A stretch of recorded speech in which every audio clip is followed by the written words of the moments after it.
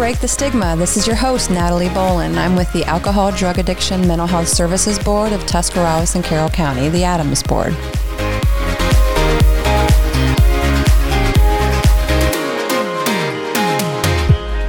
Hello, everyone. This is Natalie Bolin, and I am the Executive Director of the ADAMS Board. And the ADAMS Board is the Alcohol, Drug Addiction, Mental Health Board of Tuscarawas and Carroll County.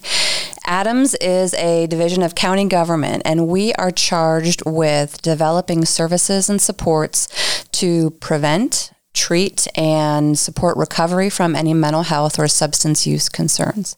This is our first podcast that we're starting today, and the title of our podcast is Breaking the Stigma. And the reason that we are going with this kind of umbrella idea for our podcast is because we know that one of the primary reasons that people don't discuss any mental health or substance abuse concerns is stigma. And the stigma is strong enough that individuals don't tend to seek treatment until they're at the point where it's become a Mach 10 situation and the wheels are coming off. And the hope is that we're going to destigmatize this and normalize mental health and substance use a little bit more so that whenever the issues begin, people will get treatment sooner or support their family in getting treatment sooner so it doesn't keep getting that momentum. And I am lucky enough for our very first podcast to be sitting here with Percy Garner. And I know that there's really probably no one in Tuscarawas County or the surrounding counties to whom he is a stranger. I know that my kids and I sat and watched Percy when he was pitching for the Indians, and it was, even though we catch almost every game, it was a completely different experience watching someone who grew up in our community, in our town. So, and the fact that he's willing to sit down to do this makes him pretty much a hero in our books. So Percy, I think it's really funny how you agreed to sit down to do this with us. Are you willing to share kind of how you got roped into this? Nah, I plan on just having one-word answers. Okay, no, that's going to be great. That will make this go very well. Josh? No, I plan to share. I know when we spoke in March on the was that the Anti-Drug Coalition yep. podcast? I know I kind of caught you off guard, but that's just my personality. I love to share, and I want to make sure everyone knows what I'm about, that I'm a human, and that I don't deserve to be on any type of pedestal. And I struggle with the same problems that everybody else does. You know, it's funny you say you caught me off guard, but it was the best caught off guard for an ADAMS director ever. I mean, we were just sitting kind of around, we'd wrapped up our podcast and we were talking about mental health and substance use. And you just kind of jumped in and shared a little bit of your story. And I think my jaw dropped because rarely does anyone share their story that openly. And you were just here observing kind of the podcast experience, and the fact that you shared that and tossed that out there, and then, we ended up taping you. Shows your age there, taping. No, I'm joking. It does show my age. Do you know that's the second time today I've used that? I'm taping a podcast this afternoon, so I won't be available. It's all good. That's like one of the running jokes of my podcast. I always talk about how people are older, even if I'm older than them on the podcast. But so, Percy, this might be your last podcast if you keep going down that track. I'm just saying. I'm sorry. Okay, so I wanted to talk a little bit about just kind of the Percy that maybe not everybody knows. Everybody knows you maybe in your later years. But talk to me a little bit about growing up in Dover, and what was that like? What was life like for you growing up here? Life was very, I would say, positive, mm-hmm. and I had a lot of fun, and there were some hard times as well. But I would say, as a whole, if I were just trying to summarize my life, I would say full of learning, hardships, and triumphs, I guess. Triumph. I never really use that word. It sounds good saying it, though. Which Dover Elementary did you go to? I went to South Elementary, the best one. That was from Percy, not from me.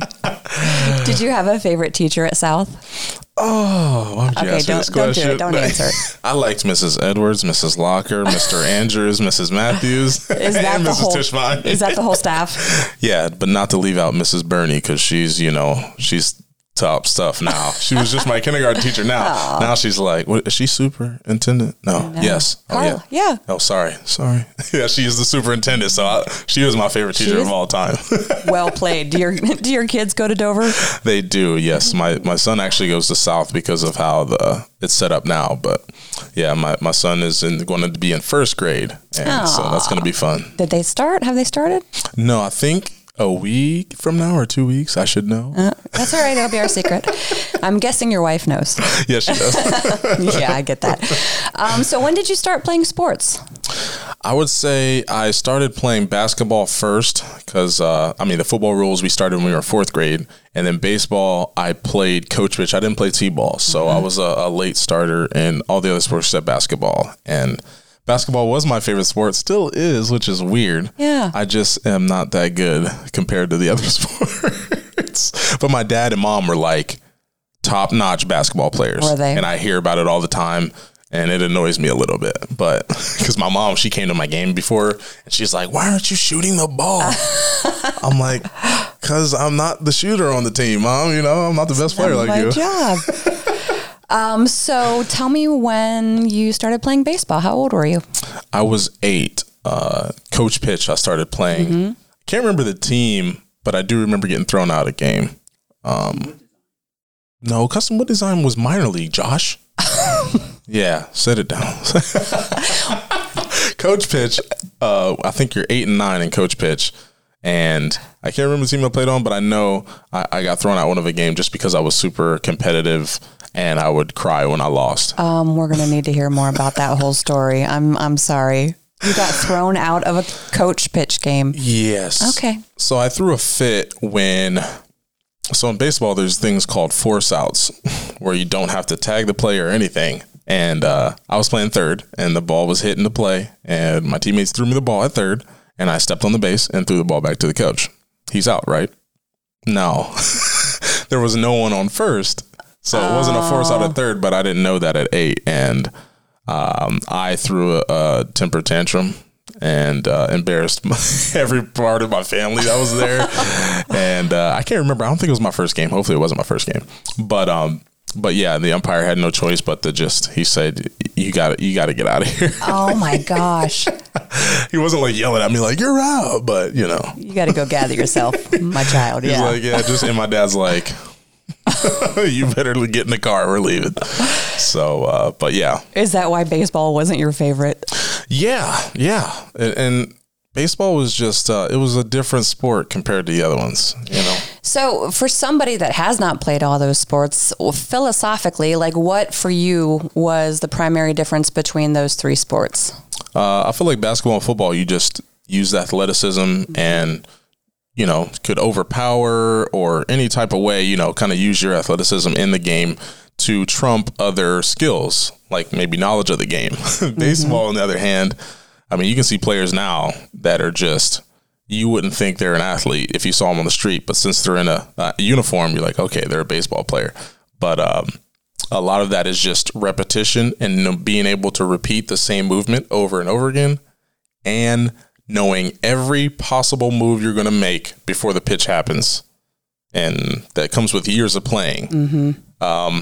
But basketball, football, what the goal is. If anybody just sitting there watching could just come in on the court and say, okay, we got to make it in the goal, or hey, we got to cross this line and it's a touchdown. Baseball, it's kind of, obviously there's the one-on-one battle between the pitcher and the hitter, and you have to get them out. But there's so many other things that I guarantee a person will go, well, what happens if this happens? Or what happens if this happens? Who are they? What are they trying to do? Yeah. So, and my wife is one of those. She was one during the World Series when there was a grand slam hit. She said, ooh, a 4-run home run. Fundamentally, that's what it is. Yes. But we go, a grand slam? And she goes, oh, that's what that is? God, I go, love her. Oh, no. That's my wife. Yeah. A professional baseball player's wife. Yep. But I think, having boys that have played baseball, not only do you have to be aware, like you said, it seems of every move that you make and the move before and the move after, but everyone else's move on the field where everyone else is at their base. Why am I telling you? Let's cut that out. We'll edit that part out. Right? right? I mean, no, you're telling everybody. But no, yeah, you have to, I mean, cutoffs, you got to know where your cutoff man's going to be. As a pitcher, you're not only throwing the ball, you got to back people up. Some teams, they want you to direct who's catching the ball. And what pitchers don't like to do is back up home plate whenever we get up a hit and we know someone's coming home and we have to make sure the ball doesn't get back to the catcher. It's things that you pick up from not doing them in games and then have to do them a lot at practice. So the thing that made you maybe steer away from baseball a little bit was that intense mental needing to know everything about everyone, where everyone was going. In addition, I mean, it wasn't just you, it was you and everyone else on the field that you had to be aware of. Yeah. That makes sense. Know how many outs, all that stuff, especially when you get to the upper levels. And we've had this thing with the Astros stealing signs, but when you try to, it's a game within a game with the signs, you got to know I did a lot of the time, I did outs +1. So you have to know how many outs there are. And then if you want a curveball, say that's a 2, then he would throw down a 1 and you're like, okay, outs +1, there's 1 out. Okay, that's a curveball. It's just constantly like, Oh my gosh. Yeah. So that makes a lot of sense. So did you play all 3 sports in high school? Yes. You did. Yeah. Basketball, I think I got 2 years of letters, but yeah, I loved basketball, and early on I thought that was going to be my sport. Yeah. It's too slow for football. And I could shoot a little bit, but we had some good talent at Dover when I got to freshman and JV and varsity. So quickly I became the rebounder and the guy who set picks and stuff like that. So one of the things that we talk about a lot with kids is resiliency, and having that one person that's not related to you and that's not family, who you believe has your back, who you can go to. Who is that for you whenever you were younger? So growing up in the community, I feel like I had a lot of people who had my best interest. Teachers, a couple that stood out were Mrs. Talley. She was the gym teacher.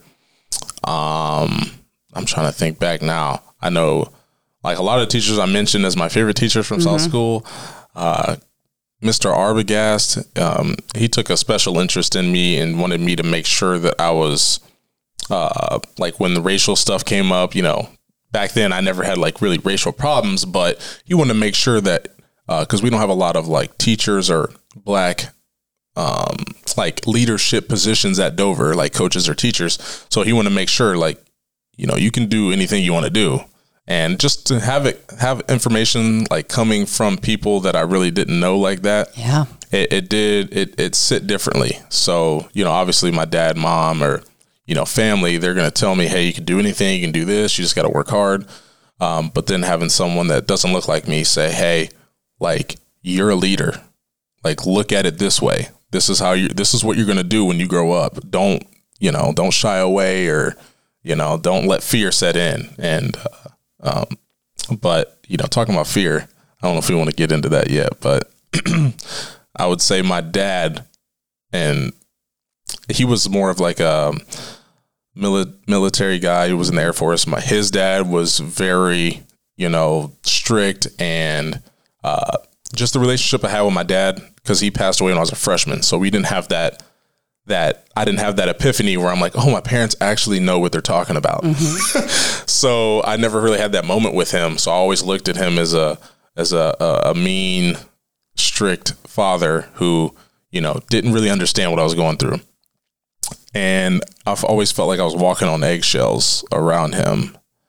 And I think that kind of trickled into other aspects of life. Never socially. I mean, I've always, because my dad is social butterfly as well. You do seem really reserved. Is that how you describe me, Josh?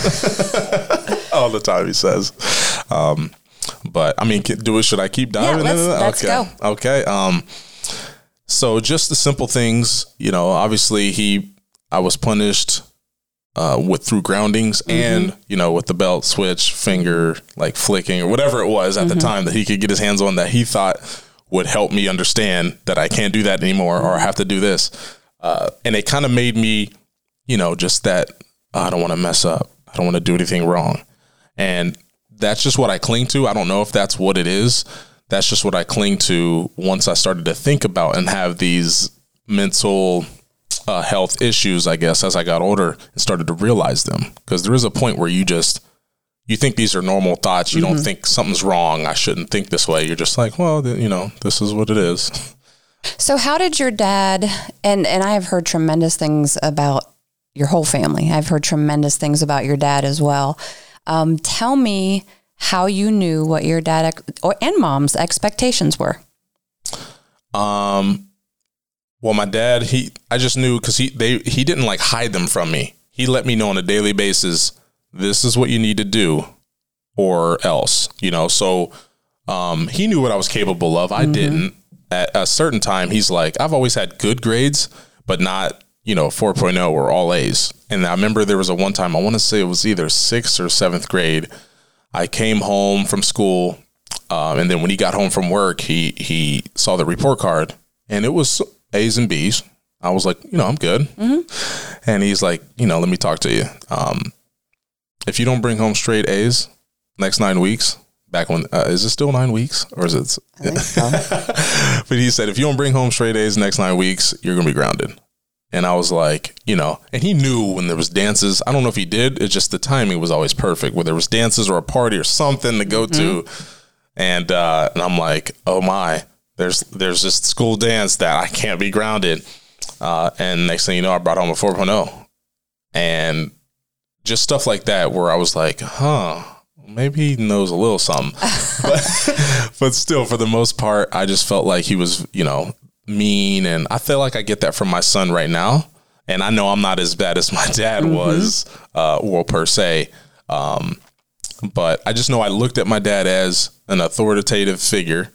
And, not many people outside of our household saw him like that. They're like, oh, your dad's so great, which he is. Right. You can be both. Yeah.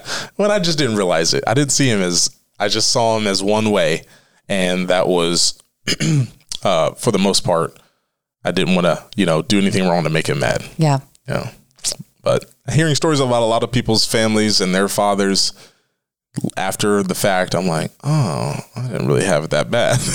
And that's, while that may be true, everyone has their stories and their experiences. And it's I get that we kind of want to compare across our families, but that's what you lived. And that's what's significant for you.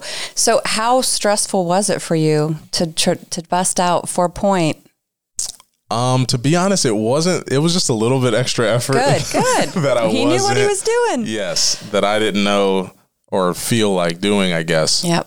And I was the type of kid I was in 6th grade and they're like, hey, there's this test you got to take. You can get out of class for a period and lunch is next period. I'm like, oh, I'll take that test for sure.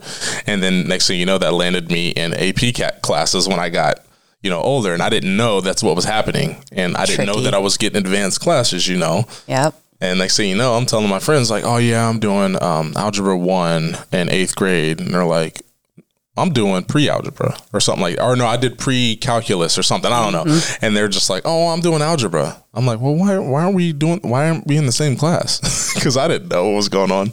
Then they started putting me in honors language arts. I'm like, wait, hold on. I didn't take that test. Wait a minute. Let's slow this down. I'm good at math and science. That's about it. So I think, and this isn't even necessarily about your family, because I think the stories that you're telling are just really typical, normal stories. And it sounds like your dad really had high expectations for you, and he kind of saw something in you. He knew that you could achieve at the level that you did. But you also mentioned walking on eggshells, which again, I know is not a Percy only feeling. But are you willing to talk about what walking on eggshells meant for you? Well, there's so many levels to it. It could be, when I was a child, just making sure, for an example, one time and this was when he was sick, but I spilled, I think it was Sunkist in the refrigerator. Just to spill, people mess up. I'm clumsy. And, I got grounded for a month for spilling, stuff. And I cleaned it up, because I was doing my own laundry in 5th grade. I was proud of that. Should be. Yeah. But, I washed the the little rug and everything. Everything was good, but he just saw me like, no, you can be better than, because I don't know how he saw this, but I started to see it once I got older. I just looked at myself and I didn't necessarily have the confidence that I wanted or that I displayed socially. Like, I'll go up and talk to anybody, but when it comes to sports or schoolwork, I just never had the confidence that, yeah, I can graduate in, the top of my class, or yeah, I'm pretty good at football and baseball. I was always on the mound thinking, okay, I can't throw a ball. And that's not necessarily, my dad was never that dad that was like, you better perform well on the field or else. It was never like that. That's like kind of the cool part of him. He would videotape me and like kind of laugh and stuff. Yeah. And like, oh, come on, Purse, what are you doing? But it wasn't along the lines of, basic stuff around the house that he was trying to instill in me, like manners and stuff like that.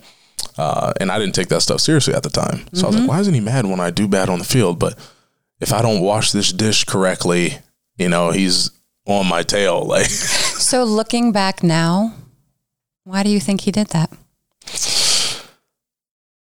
I think, especially with his military background, what I've learned is conquering the monotonous and the small things and the very intricate details.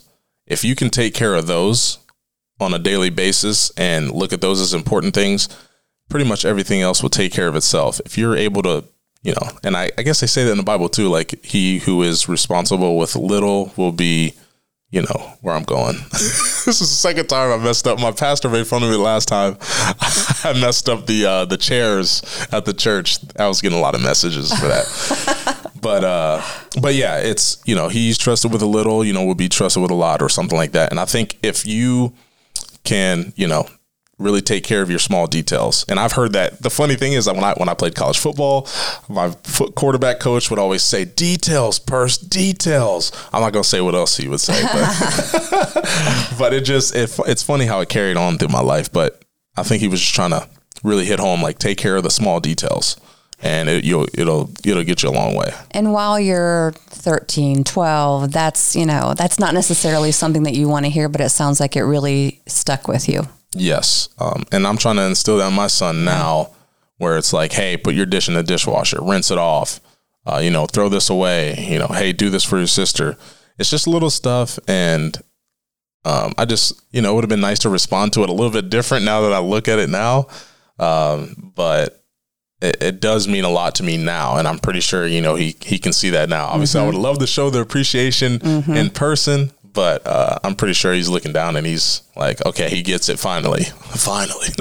Well, and absolutely. And not only does he know that you get it, but so much so that you're putting it out for the public to understand how, when your dad or your mom or whoever is significant in your life, does have high expectations. Yes, there's a part of it that we'll talk about how that may impact you, but really it's coming with good intentions and the intention to develop you into a strong person and an amazing person and a detail-oriented person.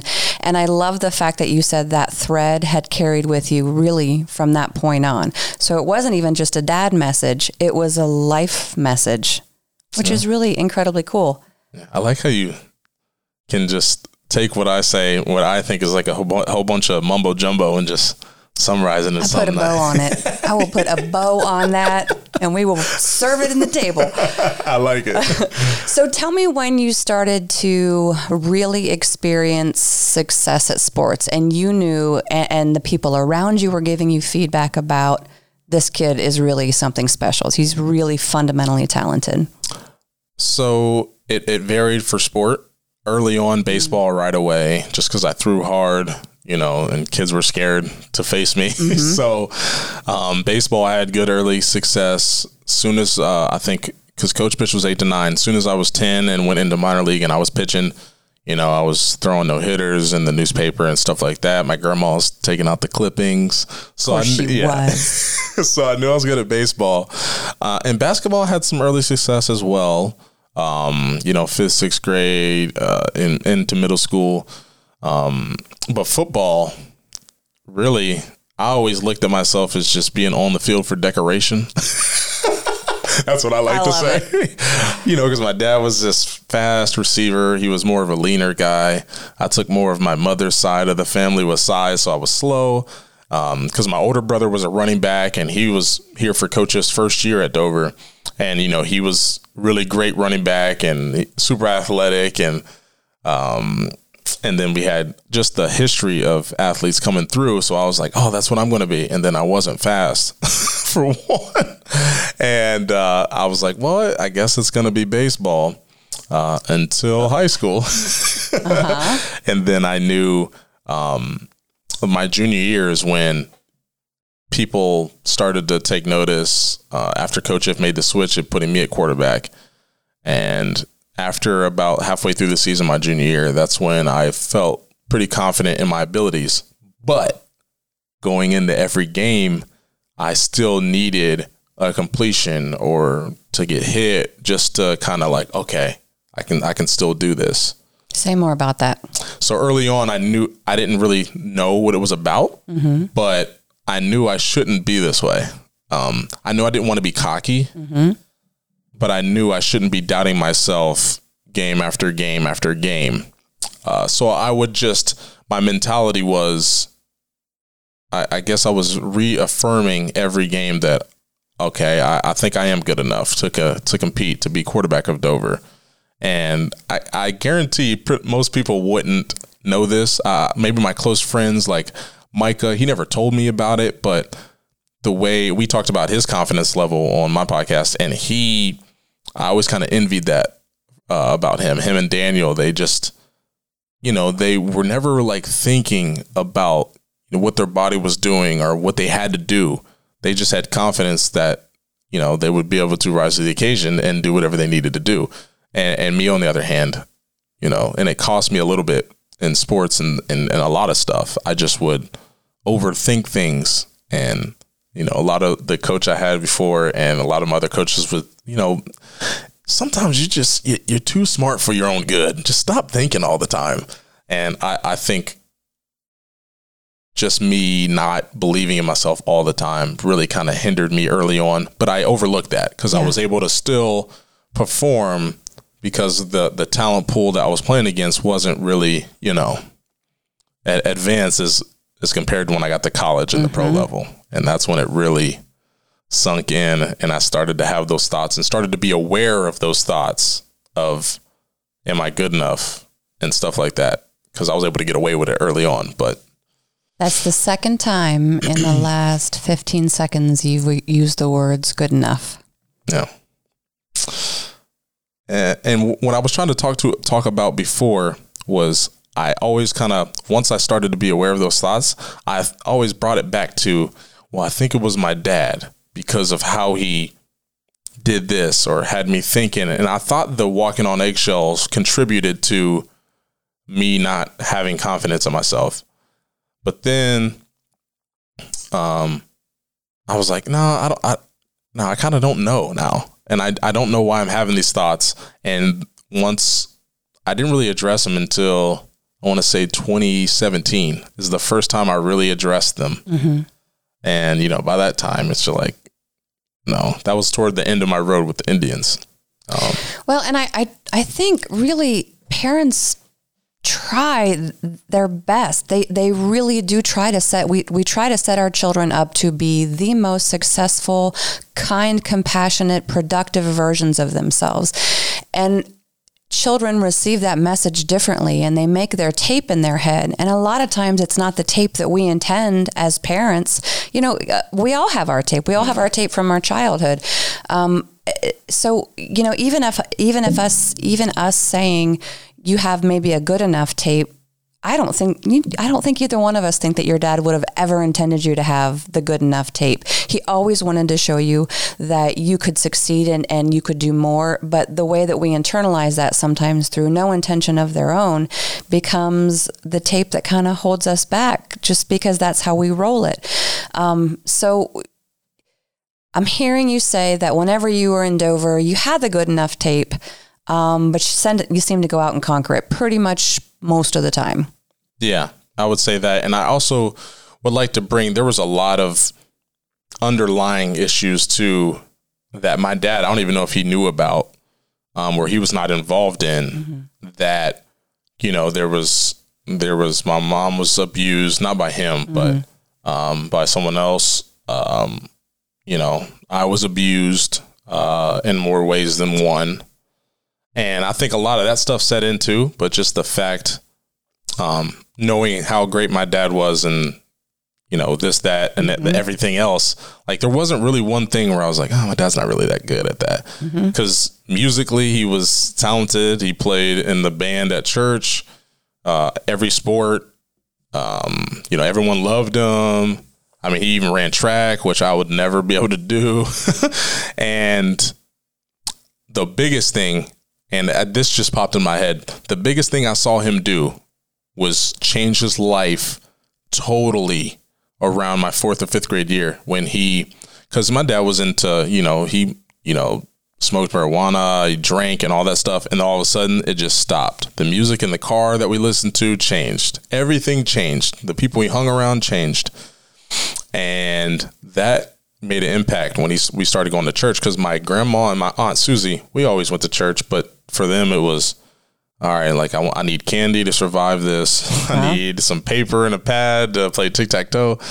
But when I went to church with him, me and my little sister, it was just different, because I looked up to him at a certain level where, wow, like this is not my dad anymore. You know, he's totally different right now. And he's living, a good, like even better life than I already thought he was.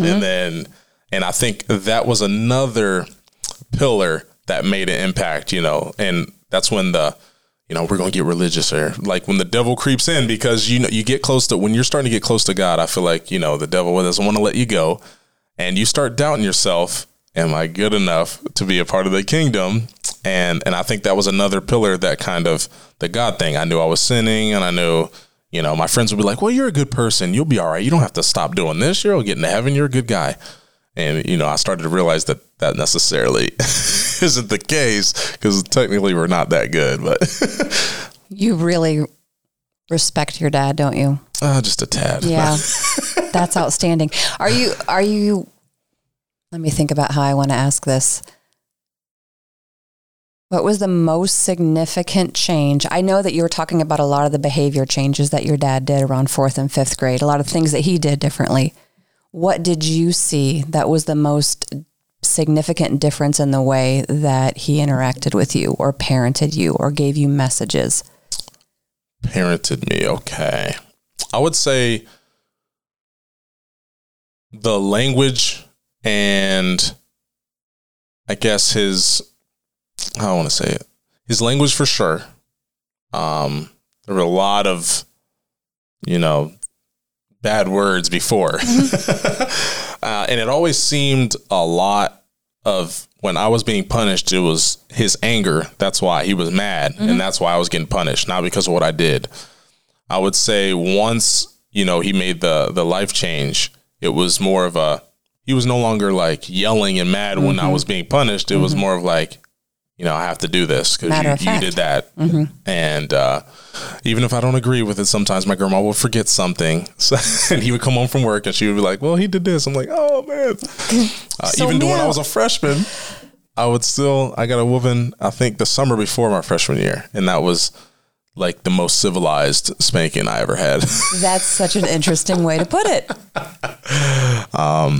But yeah, that was the way he spoke. And I saw a lot of it, how he treated the woman he was with for the most of my life. And because when him and my mom split up, I think it's because she loved the Browns and he loved the Steelers. That'll do it. He was in a relationship with basically who has been my second mom, because my mom went away to prison.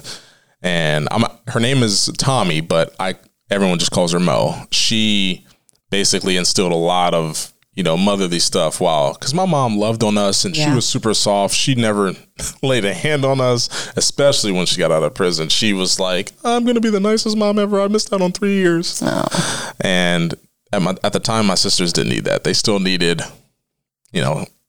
some type of structure. But yeah, like just a lot of stuff and a lot of impact in different ways. And yeah.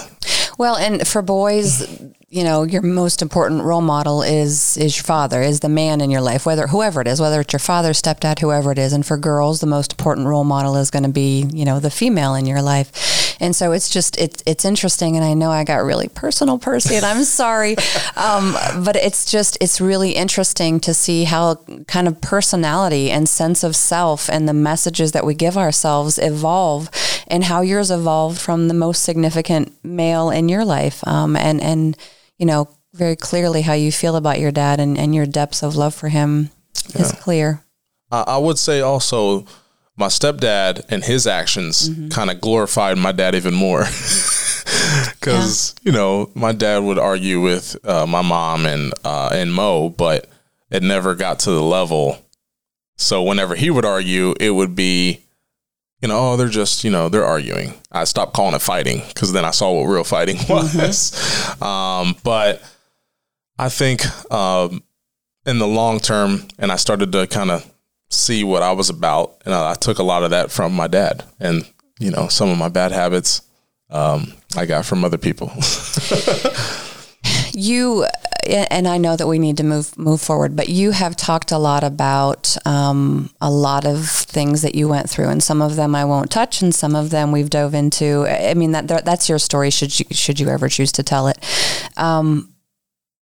And Percy, these things that you've either mentioned in detail or just mentioned would have and have broken a lot of people. And they wouldn't have had the opportunities and the success that you had. How did it not break you? So that is a good question. So I would owe it to I would say a few things. So one, even before this happened, because I wouldn't say I had a real relationship with God until, you know, teenage years. I would say my overwhelming family support, even despite, you know, my mom going to prison and my dad passing on, my aunt Susie and Uncle Grover, they were like, you know, because, you know, I think I've shared this before, but my mom, she went to prison because of drug trafficking. And I grew up a lot around that scene, and a lot of people who I found out later, you know, were addicted to drugs, and I had no idea. And I kind of looked up to them as too, because they were athletes. But once I got in that household, it kind of like, they were like the model family, even though they weren't perfect. To me, I was like, man, this family is perfect, you know, because my aunt and uncle, they had 2 kids that went to Dover, and, you know, they were never really in trouble. They played sports, whatever. And then they went to college and they just went on. And to me, that was like, well, that's what a family is supposed to do. They're supposed to have a dining room table. They sit there and eat. And yeah, my aunt wouldn't let me leave the table until I ate everything, even the peas. Oh, the peas. But once I lived with them, it was like, wow, okay. Like, this is great, you know. And my dad and Mo, that was sort of like that too. But, you know, they didn't really look like me. So when I looked at white families, I just assumed that's how it always was. Yeah. But then when I looked at black families, every black family I knew wasn't, you know, set up that way. Yeah. And it's funny, when I got to the big leagues or in the professional baseball, and I had to, you know, when we were taking our physicals, they asked for a family tree in their health, and I had to draw out this family tree, and everyone was always like, what is this? And I'm like, you know what? Don't worry about what's going on in my family tree.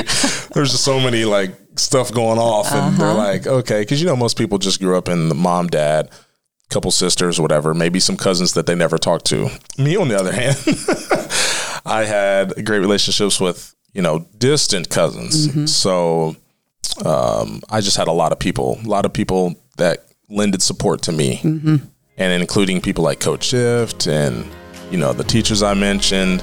Cause I feel like the earlier teachers have a bigger impact. High school, it's just a little different. You don't look at them the same way because you're a teenager. Right, they don't know what they're doing. Right. So with every star, we are born again. Oh,